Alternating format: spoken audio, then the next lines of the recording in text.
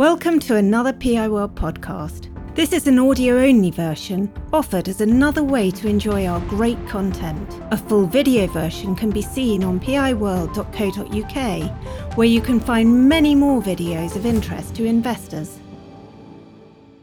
So welcome everyone to the full year results for the NWF Group. This is for the year ending May 2023, and I'm pleased to present a very strong set of results. I'm joined today by Chris Belsham, and as usual, Chris and I will do a double act taking you through these results. On slide 2, I'd just like to draw your attention to an announcement we made this morning on board succession. I've enjoyed 15 fantastic years at NWF Group, and I'll be 60 next February. So I've announced to the board my intention to retire then, and the really positive news is that Chris Belsham will succeed me as Chief Executive Officer in March 2024. In point of fact, from today, Chris will be Chief Executive Officer Designate. Also pleased to announce that Katie Shortland will join the board in October as Chief Financial Officer. Now we'll move on to the results. So on page 3, this is really for those new to the group, or really just a quick refresher for those familiar with the story. So NWF is a specialist distributor of food, fuel and feed across the UK. We operate in large stable markets. We've got a very strong track record of delivering consistent growth. In our fuel business, we're the third largest fuel distributor in the UK. We delivered just over 600 million litres of fuel last year from 27 depots strategically positioned across the country. In food, we're a very significant ambient grocery consolidator. We've got over 1 million square foot of warehousing in the northwest of England and distributing ambient groceries to the supermarkets and to cash and carries across the country on a daily basis. And on our third division in feeds, we're a ruminant animal feed producer. So we're distributing feed to cows, to cattle and to sheep, and principally dairy cows. So 75% of our feed is to dairy cows, and a point of fact, we feed 1 in 6 dairy cows in Britain and supply over 4,000 farmers across the country. Now move on to slide 4, onto the results. As I said earlier, it's a very strong set of results. They're actually significantly ahead of the initial market expectations. The revenue number is a big one. For the first time in our history, it's now over £1 billion. So £1,053 million. And that's actually up 20% on prior year. And the growth in revenue is principally as a consequence of the higher price of oil and the higher price of the commodities that we're using in our feeds division. The key number that I always talk about is the headline profit before tax. And the really positive thing in these results is all 3 divisions have been ahead of expectations and have grown significantly in the year. So that's delivered a headline profit before tax of 19.6 million. It's a tad lower than prior year, but prior year's record included some significant one-off gains, particularly in our fuel business that we talked about last year. So I mentioned a record revenue. It's also a record profit after tax for the group. And equally as important as profit is cash. And you can see on the chart, we had 16.3 million of positive cash at the year end. And that really highlights the cash generative capability of the group, and also really gives us firepower and funding to support the future development. And in terms of cash, we're then converting that into dividends. So the total dividend is proposed at 7.8 pence per share, up 4% on prior year. And that'll be the 12th successive year that we've increased the dividend by between 4 and 5% each year. If I now move on to the fuel division, and I'm going to take you through the operating highlights of each business. So in fuels, we had very resilient performance, and that's in spite of some quite challenging and difficult market conditions. We did also experience some significant oil supply issues in the autumn and winter period. And this was predominantly as a result of the restrictions on Russian oil, which was no longer allowed into the UK or Europe.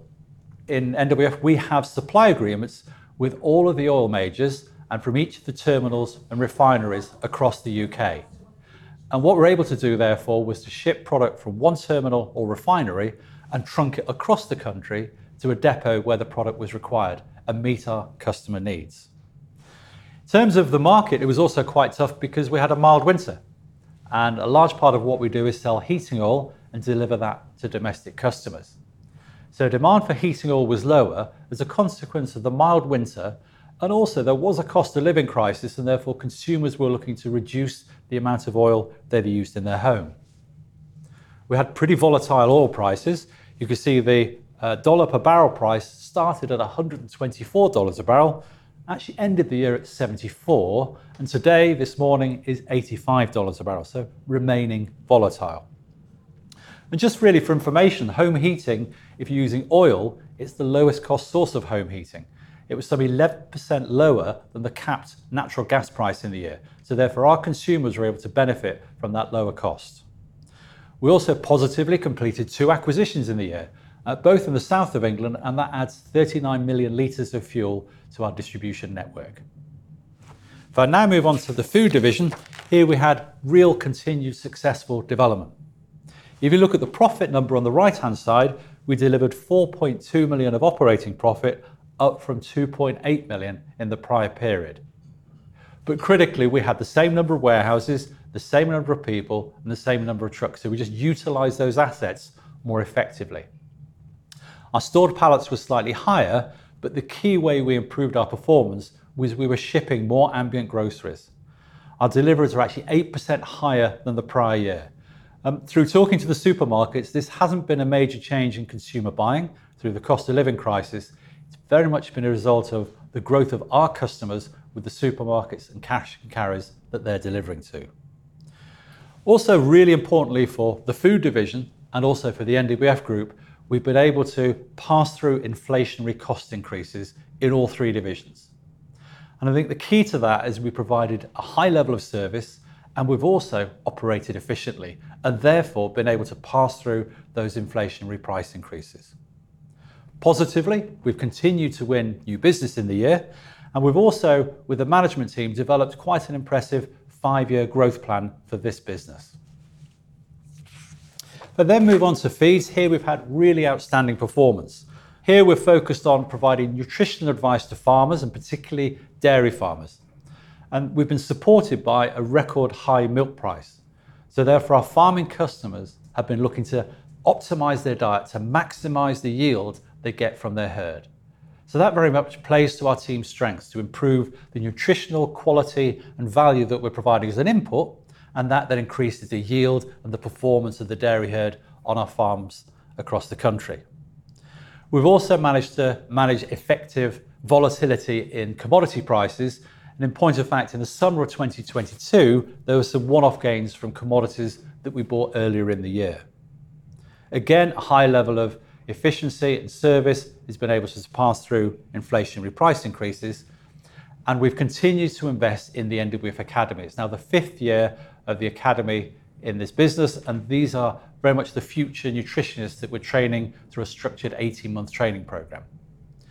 The milk market itself has been positive with a high milk price. Milk production was up a tad. The volumes in the market and our volumes were just a shade lower, but that was purely because of a warm autumn period where cows stayed out longer and grass was growing later in the year than normal. I'll now hand over to Chris, who will take us through the financial review. Thanks, Richard. I'll now present another strong set of results, starting with the income statement. Revenue increased by 20% to over 1 billion, driven by the high oil and feed commodity prices in the first half of the year. Sweet Fuels, which we acquired in December, contributed 7 million of turnover. But more importantly to our result, our operating profit margins were very strong across all 3 divisions. In fuels, we had an operating profit pence per litre of 2 pence. That's lower than last year, which was 2.6 pence per litre, but remember in the final quarter of last year we benefited from extreme price volatility and supply concerns. At 2 pence, we're well ahead of our normal guidance of about 1.4 pence per litre. And in our food business, we increased the operating profit margin to 5.9% from 4.5% in the prior year. And then in feeds, you can see from the table at the bottom of the slide that we made £7.59 per tonne operating profit. And that compares to a range historically from about £3 up to £5. Analysts would expect us to make about £5.50 to £5.60 in the current year. So that difference between the £7.59 and the £5.50 demonstrates the level of outperformance we experienced in the year during the first half. If we move on to the bottom half of the income statement, bank interest increased to 0.8 million, and that reflects the higher interest rates, which offset the lower use of working capital facilities through the year. Our other interest numbers stayed pretty similar to the prior year. Our effective tax rate was 21.2% with an underlying rate of 20%. Now that included 2 months of the higher corporation tax rate of 25%, and clearly going forward we'll be at that rate for the full year. So tax going forward I'd expect to be about 26%. And our total dividend for the year increased by 4% to 7.8 pence, which is cover of 4 times. That strong income performance is reflected in a very stable balance sheet. Fixed assets increased with the acquisition of Sweet Fuels. That was mainly in the form of intangibles, being customer relationships and goodwill. Working capital reduced a little bit by 2.9 million, and that's due to 2 factors. Firstly, we experienced falling commodity costs across the year, and secondly, we had a short-term benefit around the year end due to the timing of when suppliers took payment. I'll cover net debt and pension on later slides. The 2 further points on the balance sheet are we continue to have really strong asset underpin. So we have total assets of 218 million. And in terms of the return we get on those assets, our return on capital employed was extremely strong in all 3 divisions this year, giving an overall return of 27.6%. Moving on to our pension scheme, clearly the last 12 months have been an exciting and volatile time for pension schemes, but the overall impact on NWF has been pretty minimal. So you can see our assets and liabilities have both reduced in line with each other, and that reflects the degree of hedging that's built into our investment strategy. The net impact, therefore, is a slight increase in the deficit to 9.6 million. More importantly, our latest triennial valuation is well underway, and our expectation is that the current recovery plan and payment profile will continue. So as a reminder, we are currently paying 2.3 million per annum, and that goes up in line with dividend growth. Given our financial position and cash generation, that isn't a constraint on group development. And you can see from our cash flow just how strong our cash generation has been in the year. So our cash conversion was excellent at 107.6%. And I think we can see that better on the following slide and the chart on the right-hand side. So our cash flow before development expenditure in the year was 16.3 million, which means we improved our cash position by over 7 million after the acquisition of Sweet Fuels. You'll recall that we announced in early June that we renewed our banking facilities for another 3 years. The structure of the facilities is very similar to what we had previously. So the main facility is a 50 million invoice discounting line, and on top of that we have a 10 million RCF facility. On both of those we have a 10 million accordion, which means we've got the headroom and firepower if we get the opportunity to do a larger transaction. The margins and covenants are pretty much the same as our previous facilities, so that gives us plenty of firepower for what we want to do in terms of development. As a board, we're comfortable up to 2 times net debt to EBITDA, so plenty of scope to work within given our current cash position. So it's a pleasure to talk through another set of strong results, and I'll now hand back to Richard to talk about the future. Okay, thanks, Chris. What I want to just present now is a really clear development strategy. And what we've got is a really strong platform for growth. Just in terms of summary, you need to remember that NWF has a diversified source of earnings. So we've got 3 divisions that operate in 3 separate markets, and all of them are providing basic products and services. So what we don't have is huge variability, and we have real resilience as a group. As you recall, we didn't use any support during the pandemic, we didn't furlough any staff, and we performed well with tough or challenging economic conditions. We've got an experienced, capable management team across the group. We've got real strength in depth in each of our divisions of people who've spent their careers in those sectors, understanding how to optimise the business, whatever the conditions. We've got a strong track record of shareholder return, and for the first time the group is now over £1 billion of revenue. We've also got a very skilled workforce, and all of those things help us set up the stage for that development platform. In fuels, the strategy is very much to consolidate a fragmented market. This is what we've been doing for the last number of years successfully, and there are significant opportunities to do this more, and there's a strong pipeline that exists. In food, we've got a very significant presence in the Northwest, and we believe that can get larger. We have a strong pipeline of customers who are looking to join our business, and what we want to do is expand the business with warehouses linked to customer contracts, and that's a real and present opportunity. Currently, we're actually in overflow warehouses as we have customers wanting to join the business. And in feeds, we've got a fantastic national operation platform. The key is to continue to utilise this to supply feed to over 4,000 farmers. So we're continuing to train people through the academy to be our future nutritionists and look to sell more products and services to those farming customers. I'll now get Chris to take us through the detail of each division. Thanks, Richard. In fuels, our M&A strategy is well established and we've been following it for a number of years. And we look at it in two ways. So firstly, we would love to do a larger transaction. So we're regularly talking to the smaller national players and some of the larger regional players. And we have, as I've talked about, the firepower to do a deal of that scale. Unfortunately, though, that does mean one of them to want to sell, and they don't at the moment, but we'll continue to pursue those opportunities. Secondly, and a bit more within our control, are bolt-on transactions like the two we've done in the last 12 months. So we've got an active pipeline of businesses that we're talking to that we would hope to buy over time. And as a guide, we'd look to spend about £10 million per annum on bolt-on transactions.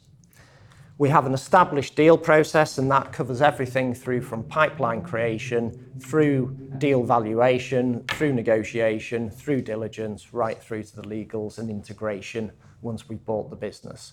So we continue to use that as a template for undertaking our M&A activity. Moving away from M&A, we are confident that there will be a market for oil for the foreseeable future, but that doesn't mean that we're not considering what some of the alternatives may be as the UK economy seeks to decarbonise.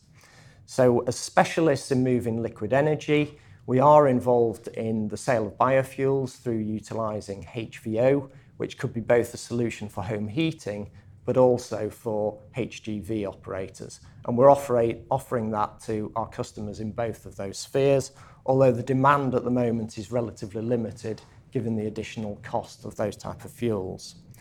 So the future will depend on technology to some extent, but we continue to keep close to that so we're able to react and respond to that as it becomes clearer. So plenty of going on in fuels, particularly with that active deal pipeline that we're seeking to acquire. Moving on to food, our Crewe 240 warehouse opened in 2020 and has been incredibly successful. It increased our capacity at the time by about 35%. It's exceeded all our business plan expectations, and it's giving a return on capital of employed of about 20%. So really, really good project and very successful. At the same time, we're enjoying a really high level of demand from both new and existing customers who really value our service proposition. And therefore, we're looking to service that customer demand through expanding our capacity through another warehouse like the Crewe 240 project. So we're actively looking for sites at the moment and would hope to proceed with something in the short to medium term. And to give you an idea of scale of that, Crewe 240 cost about £2 million to fit out. A warehouse of a similar scale now would probably be about double that. So that's the type of investment I would be looking to make. And last but not least, moving on to our feeds business, we had some outperformance in FY23, but we also had really strong underlying performance. And we're looking to build on that underlying performance on our national platform to continue to grow and develop the business. And we're going to do that in three ways. Firstly, through continuing to manage and optimise the margin.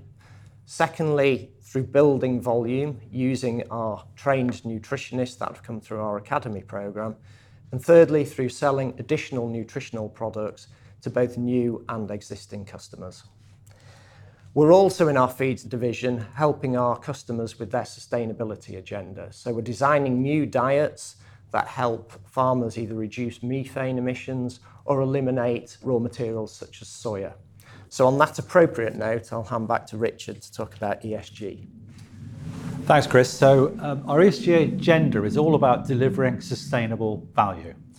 There are 4 platforms For this strategy, it's around creating a culture of safety, investing in our people, building strong partnerships, and also respecting the environment.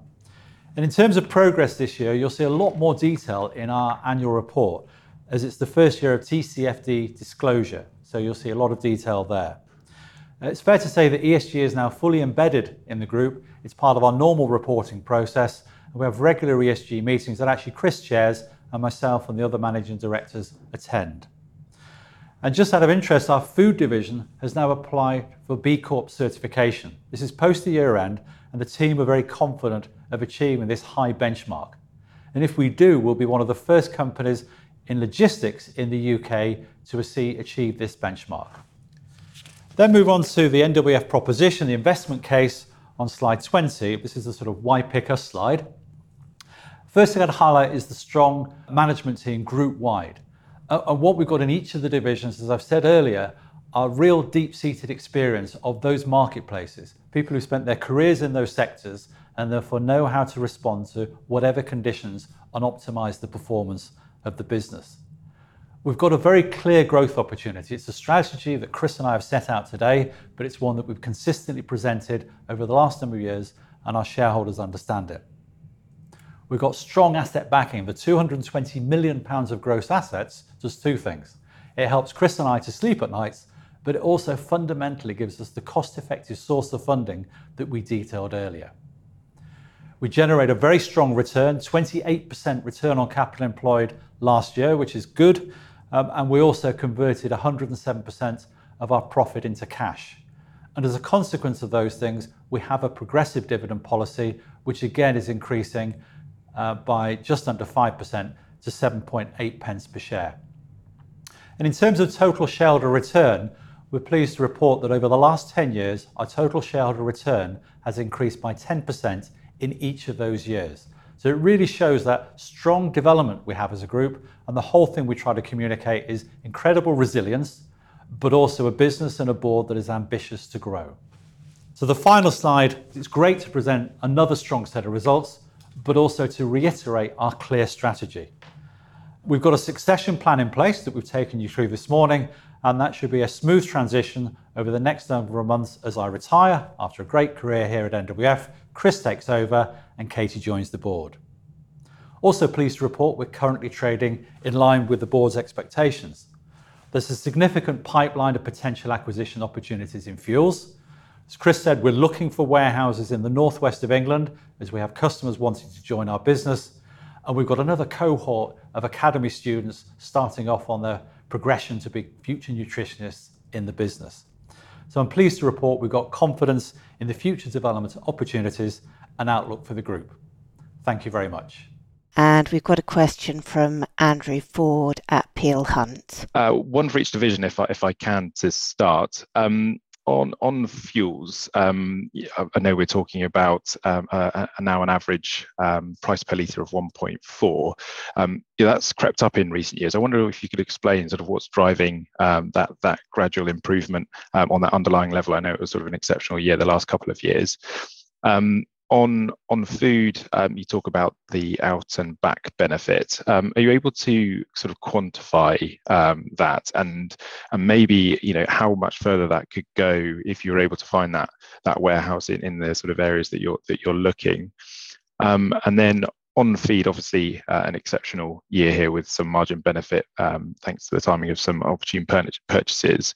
But you mentioned there was that underlying improvement as well. Can you talk a little bit more about what's driving that underlying improvement in feed? Thanks. Okay, well, I'll start off, and then if I get stuck, I'll hand over to Chris. That's probably the best way of doing it. I guess in terms of fuels, if I wind the clock back about 5 years, we were talking about trying to get about a penny a litre of operating profit. And now, yes, you're right, that is now looking at an average of around 1.4 pence per litre. And there's two key reasons for that, or three. First of all, there's inflation, so therefore our profitability needs to improve. But probably more importantly, what we've done is we've improved the leverage of the business. So in essence, we've got a head office in our fuel business, and then as we add depots to it, we don't need to increase the size of that head office. So our pence per litre should improve.